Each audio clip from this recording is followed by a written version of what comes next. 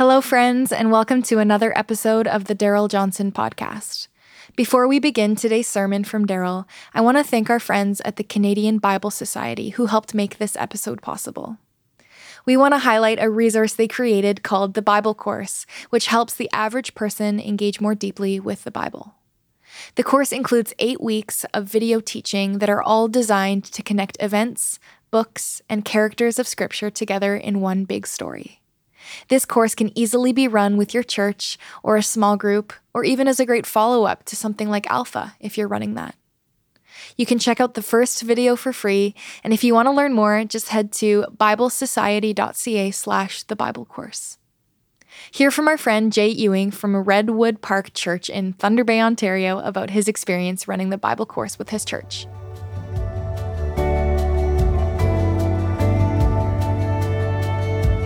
As a pastor, I'm always looking for ways to help the community that I shepherd read, understand, and fall in love with God's Word.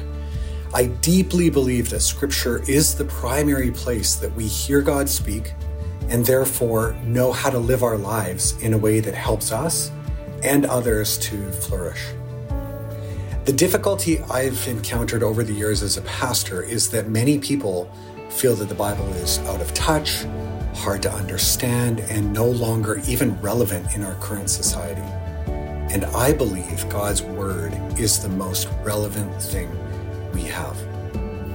I want others in my church community and beyond to come to that understanding as well.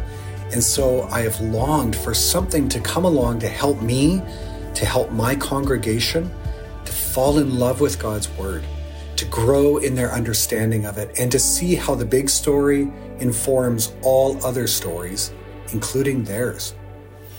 So we offered the Bible course for the first time last year. It was incredible.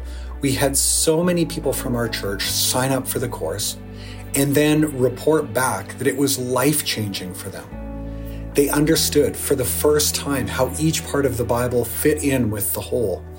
They grew in their appreciation of God's Word and indicated to me that it was helping them to actually want to pick up their Bible and read. In fact, one of the young adults from our church who took the Bible course said, "I come away from attending the Bible course with a renewed appreciation for my church community and the confidence to read the Bible with a deeper understanding of its context. As a follower of Jesus, for the majority of my life, there is still always more for me to learn about Him, His Word, and what He has planned for me." What an encouragement. I am so grateful for the Bible course. It was easy to run in our church, and we are committed to offer it going forward.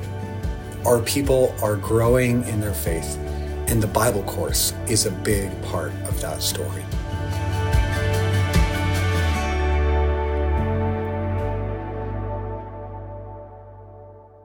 Without further ado, let's get into this week's message from Daryl. In this episode, we reflect on Jesus' proclamation that the kingdom of God has come near and how it inaugurates a new kind of humility. Jesus speaks of a humility that is healed, restored, and rewired, a humanity exemplified in the Beatitudes. This week, we will sit in the 5th Beatitude, "Blessed are the merciful, for they will be shown mercy." Daryl unpacks why this is the most and the least surprising statement Jesus makes about the new kind of humanity formed in the kingdom of God. What exactly is this mercy that Jesus blesses?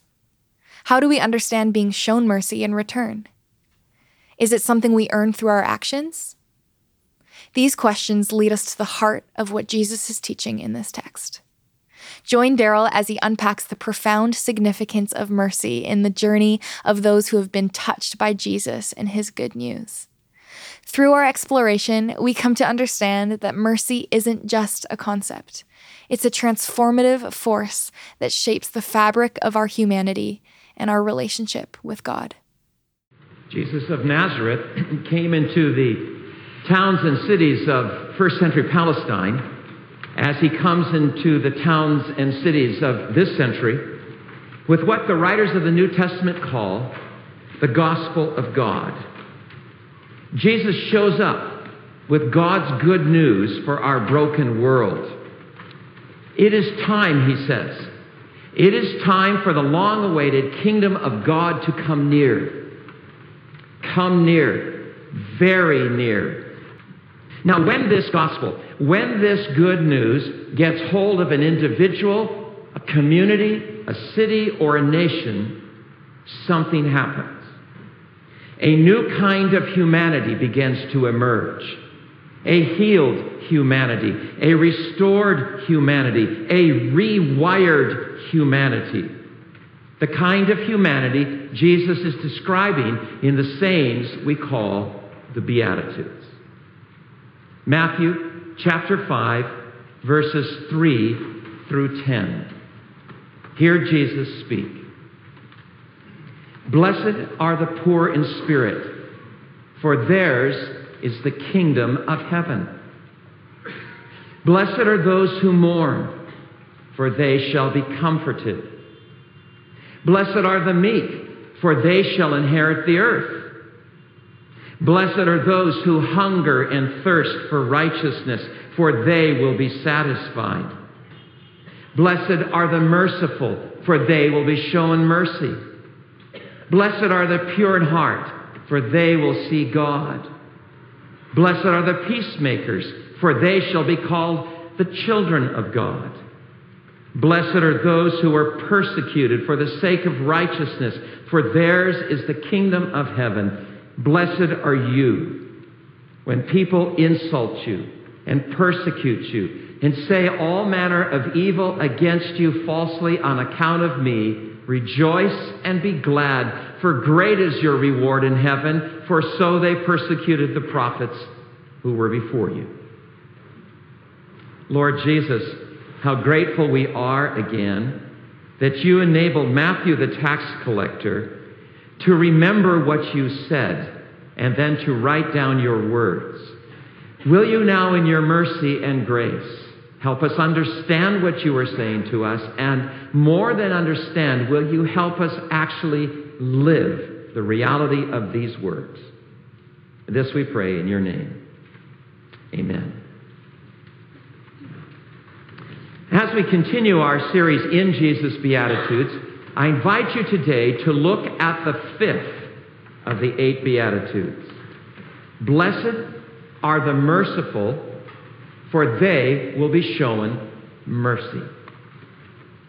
From my perspective, this fifth beatitude is at once the least paradoxical and the most paradoxical of them all. I hear the fifth beatitude and my heart says, of course.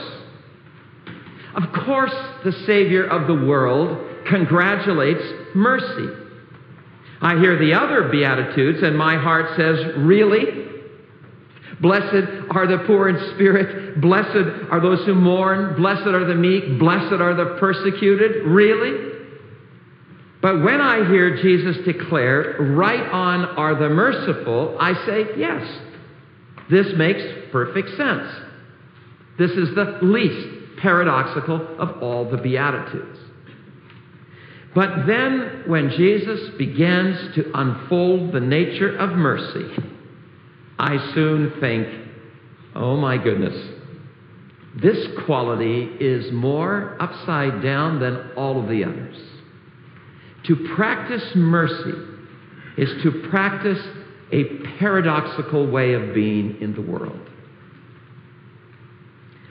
I want to ask 3 questions of this fifth beatitude. Question 1, why is merciful a mark of those who have been grabbed by Jesus and his good news? Why is merciful a symptom of the time being fulfilled and the kingdom of God coming near? Question 2, what is this mercy Jesus blesses? Can we get some practical handles on this kingdom quality? And question 3, what does Jesus mean by they shall be shown mercy or they shall obtain mercy? Is Jesus saying that we merit mercy by being merciful? I think Jesus is clearly saying that mercy begets mercy. the more we experience mercy, the more we extend mercy to others. But is Jesus also saying that unless we extend mercy to others, we will not receive mercy from God? Throughout this series, I've noted that the words there or they are in the emphatic position. They come at the beginning of the sentence for emphasis to say theirs and only theirs, they and only they.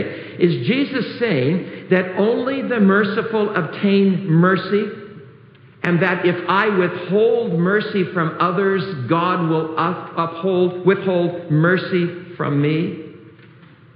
Oh, mercy. First question then. Why is merciful a character trait of those grabbed by Jesus and his gospel? I can think of at least three reasons. First, Jesus, who now announces the gospel, is himself merciful. The exact word Jesus uses in this fifth beatitude is used in only one other place in the New Testament, in the book of Hebrews, where after affirming the full humanity of the Son of God, the author writes, Hebrews 2:17, for this reason, he had to be made like his brothers and sisters in every way in order that he might become a merciful and faithful high priest. What did the people of Palestine experience when they first met Jesus of Nazareth? Why were they drawn to him? Unlike them, he was holy. Yet they flocked to him. Why? Because though he was holy, he was unexpectedly merciful. And thus the cry we hear over and over again in the Gospels, Lord, have mercy on me. This cry seemed to have been drawn out of their hearts by the realization, often unconscious, that they were in the presence of mercy himself.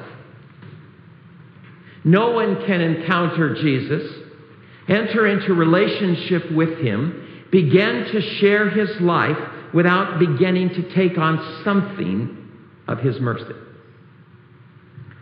Second, not only is he merciful, mercy is one of his greatest concerns. It turns out that mercy is at the top of his agenda.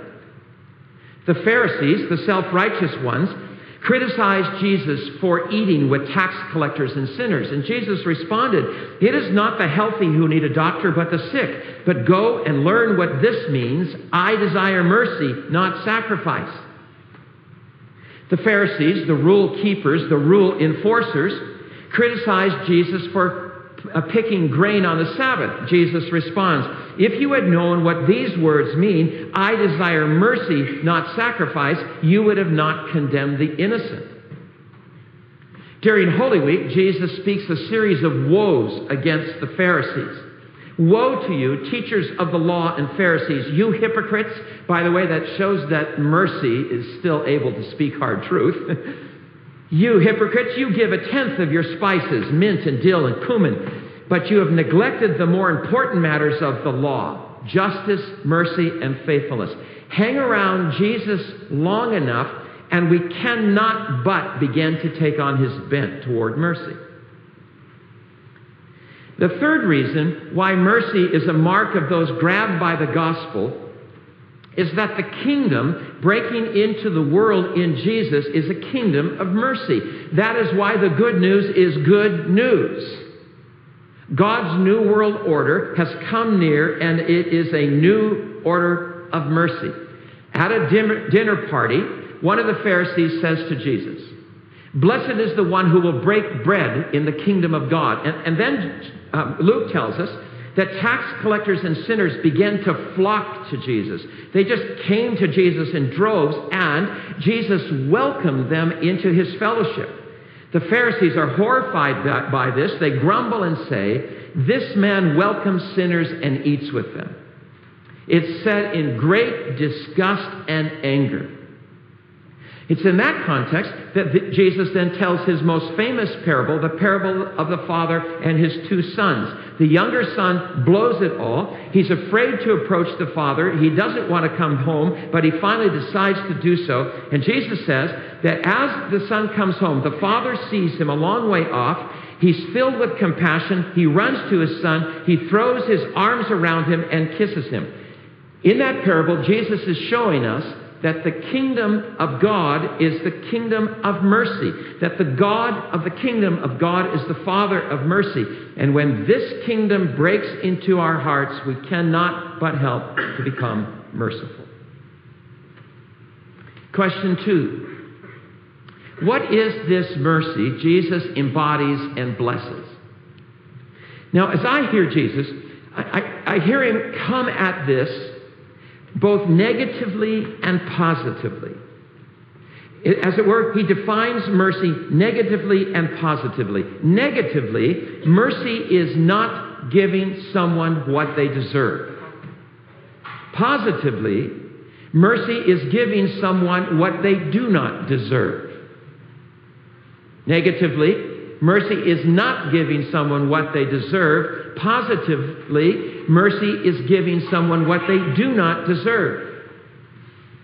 Not giving what they deserve. Is this not the way the word mercy is used in a court of law? The plaintiff cries out to the judge, "Have mercy on me. Do not give me what I deserve." And the gospel, according to Jesus of Nazareth, is just that. God the judge does not give us what we deserve. Amazing. The essential character of the living God demands that sin be punished. Indeed, that sin be annihilated. God is holy. Holiness by its very nature cannot stand the presence of unholy sin. Holiness by its very nature recoils at all that is unholy. God's very being, by nature, seeks to consume sin in the fire of purity. It would be perfectly just of God the judge, to wipe us out. But what does God the Holy One do? At the cross, the Holy One expresses his indignation against sin, but does it against himself. In Jesus, the Holy One becomes one of us. But not only one of us, he becomes us. He not only becomes human, he becomes the representative human. Pontius Pilate puts over the cross of Jesus, "This is the King of the Jews." And many scholars argue that had God written the sign over the cross, it would have said, "Here is the whole sinful human race." As the Apostle Paul daringly puts it, "He who knew no sin became sin on our behalf." Mercy. God himself takes upon himself our sin, and then God himself takes upon himself the awful judgment for sin. The Holy One does not give me what I deserve, and he does not give you what you deserve. In light of what God has done at the cross, we can see that being merciful does not mean ignoring the gravity of sin. It does not mean saying, "Oh, it doesn't matter." It does matter. The cross says it matters terribly. Being merciful simply means not giving a person what they justly deserve. And positively, mercy means going further and extending undeserved blessing. New Testament scholar Robert Gulick suggested in the Bible, this positive expression of mercy points in two directions. Mercy as kindness shown to those in need, thus the phrase acts of mercy, and mercy as pardon accorded to those who are in debt. Mercy is extending kindness to the helpless and extending pardon to the guilty, to those who have debt. And the one who announces this fifth beatitude exemplifies both of these positive directions of mercy. Jesus extends mercy as kindness to us who are in need, And Jesus expends mercy as pardon to us who are in the wrong and owe a debt we cannot pay. We're drowning. Jesus jumps in the water to rescue us. We were crushed beneath a horrible debt, and Jesus canceled it. Let's dig a little bit deeper here. Jesus develops for us mercy as kindness toward those in need in his parable of the Good Samaritan, recorded in the Gospel of Luke, chapter 10. You know the story. Jesus says that a man is traveling this treacherous road which winds its way down from Jerusalem into the desert of Jericho. I've been on that road. It's very dangerous, twists and turns. Along the way, some robbers overtake this man. They strip him, they beat him, and they leave him for half dead. A certain priest happens by, but when he sees the man lying in the ditch, he does not stop to help. A certain Levi happens by, but when he sees the man, he does not stop to help. But, says Jesus, a certain Samaritan happened by, and, says Jesus, he felt compassion. He felt mercy. The Samaritan pours wine and oil into the wounds and wraps them with a bandage.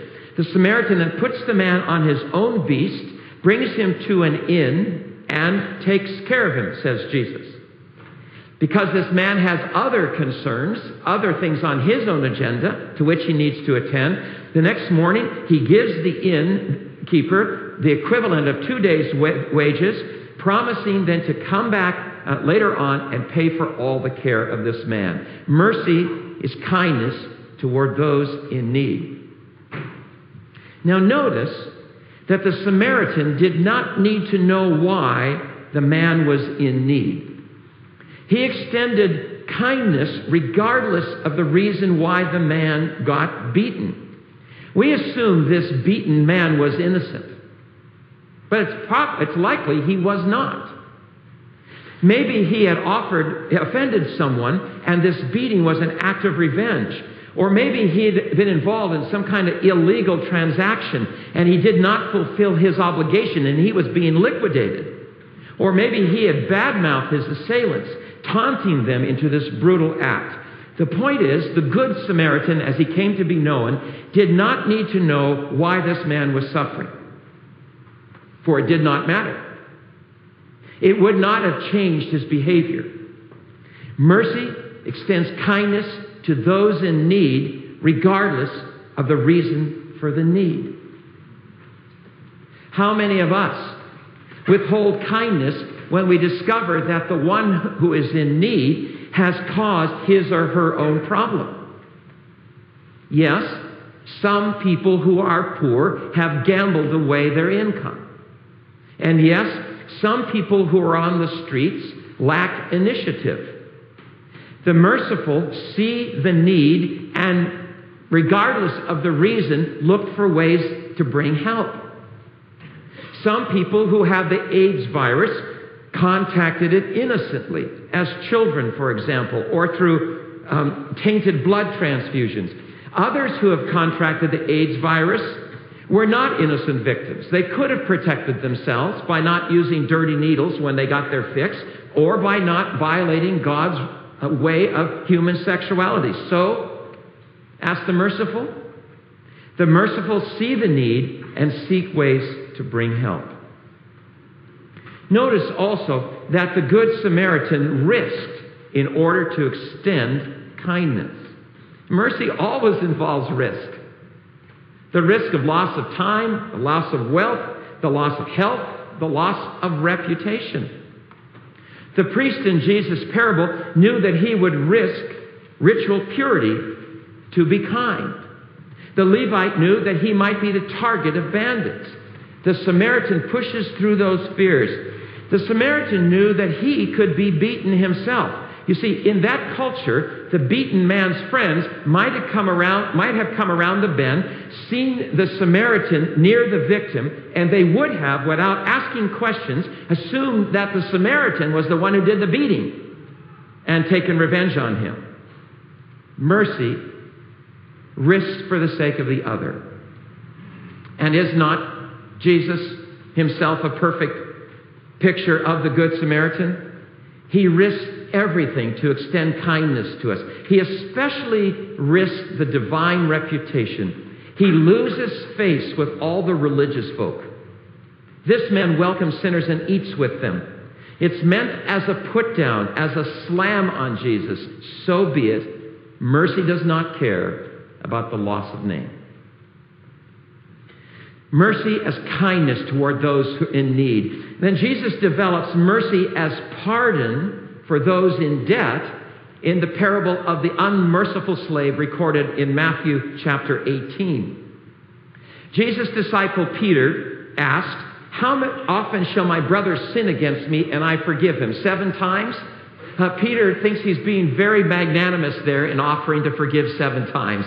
And Jesus says to him, "I do not say to you up to 7 times, but up to 70 times 7, 49 times. And then Jesus tells the story of a king who wanted to settle accounts with his slaves. A slave who owns the king $10 million begs for mercy. "Have patience with me, I will pay it all back." Right, how? And says Jesus, the Lord felt compassion, felt mercy, released the slave, canceling all the debt. $10 million erased from the ledger. The forgiven slave then goes out and finds a fellow slave who owes him $5. Maybe not even that much. The forgiven slave demands payment. The slave who owes the $5 says the same thing this other slave had said to the Lord, "Have patience with me and I will repay it." But the forgiven slave will not even listen to the cry and turns his fellow slave into prison. All the other slaves are horrified by this. They are deeply grieved, says Jesus. They report to their Lord what happened. And then the Lord summons this unforgiving, forgiven slave. "I forgave you all that debt because you entreated me. Should you not also have had mercy on the slave who entreated you?" And the Lord puts this unmerciful, forgiven slave into prison. And Jesus ends the story. "So shall my heavenly Father also do to you if each of you does not forgive his brother or sister from the heart." Mercy cancels debts. And is not the Lord of this parable a picture of our Lord, to whom we owe a horrendous debt? Dale Bruder, in his commentary on Matthew, points out that the rabbis of Jesus' day taught that every sin created a certain deposit of debt before God. And the accumulation of this debt formed a kind of separating wall between God and us. On the other hand, every righteous deed contributed to the believer's accumulation of assets before God and constituted a kind of bridge. Sins were demerits that separated, righted, and the corporate name for these separating demerits was debt. And that's the word Jesus uses in this parable. And with it, he announces the gospel. The Lord of Lords cancels debts. When we come before him, confess that we owe a horrendous debt, and confess that we cannot pay the debt, he cancels it. Mercy. This is what Jesus gives us the freedom to pray in the Lord's Prayer. Our Father who art in heaven, cancel our debts as we cancel the debts of others. And when we pray it, the Father does it. The Father cancels our debts. The Father pardons us. He removes the debts and the separating wall the debts creates, and does so at a horrendous price, at the price of the incarnation and crucifixion. As a Chinese pastor used to say, he came to pay a debt he did not owe because we owed a debt we could not pay. So what then is this mercy Jesus embodies and blesses? It's his mercy toward us, not giving others what they justly deserve, giving others what they do not deserve, kindness and pardon. We come then to the third question. When Jesus says, "Blessed are the merciful, for they shall be shown mercy," is he saying that only those who extend mercy receive mercy from God? From everything else Jesus says, especially the first beatitude, "Blessed are the poor in spirit," we know that Jesus is not saying, he's not saying, before God will extend mercy to us, we must extend mercy to others. He's not saying that. The gospel declares that God's mercy is first. God's mercy breaks in, enabling us to know and experience mercy. Then is Jesus saying that if we withhold mercy from others, God will withhold further mercy from us? After giving us the Lord's Prayer, Jesus says, "If you forgive others when they sin against you, your heavenly Father will also forgive you. But if you do not forgive others' sins, your Father will not forgive your sins." Is Jesus saying that if we do not cancel the debts of others, God will not cancel our debts? I've wrestled with this for years. And here's where I am at this point in the journey. I think Jesus is saying this. If we are asking for mercy while refusing mercy for someone else, we are not in that moment actually asking for mercy. I'll say that again. If we are asking God for mercy while refusing to extend mercy to someone else, we are in that moment anyway not asking for mercy. Oh, we are using the words all right. We are saying, "Lord, have mercy. Father, cancel my debts." But we are not in that moment actually living the reality of our words. In that moment when I refuse mercy for another, I am not grasping what I'm asking God to give me. To refuse to pardon another is to refuse to cancel the other's debt. How can I genuinely be asking God to cancel my debt while refusing to cancel another's debt? In that moment, when I'm refusing to give another person mercy, I am implicitly saying that that person must pay first before they get mercy. And if I go into God's presence in that frame of mind, it means that in spite of my words, I either think I have paid my debt or I can pay my debt. Which means in that moment, I'm not asking for mercy, I'm seeking to justify myself. If I ask for mercy from God, but I'm not willing to extend it to others, I'm not really asking for mercy. I've lost touch with who I am before the living God. For you see, the merciful whom Jesus blesses are also poor in spirit. They know their own spiritual poverty and their need for mercy. The merciful whom Jesus blesses are also those who mourn. They know their own brokenness and twistedness and grieve over their own sin. The merciful whom Jesus blesses are also meek. They know they have no other hope in life but the mercy of God. And the merciful whom Jesus blesses also hunger and thirst for right relatedness. They know they have not arrived, but want to be with all their heart the person God wants them to be. You can see then that it is in that moment when we cannot extend mercy, and sometimes those are painful moments because sometimes we've been so deeply hurt and violated. It is in those moments when we feel we cannot extend mercy that we are in most need of mercy. And here's the good news, the gospel. When in that moment we cry out, "Lord, have mercy," He does. He comes near, very near. Mercy Himself comes near and enables us to do for others what He's done for us. Blessed in sync with the heart of the universe, in sync with the heart of the Holy One, are those who practice mercy, who do not give those who sin against them what they deserve, but give those who sin against them what they do not deserve: kindness and pardon. For they will experience mercy upon mercy upon mercy. Let us pray.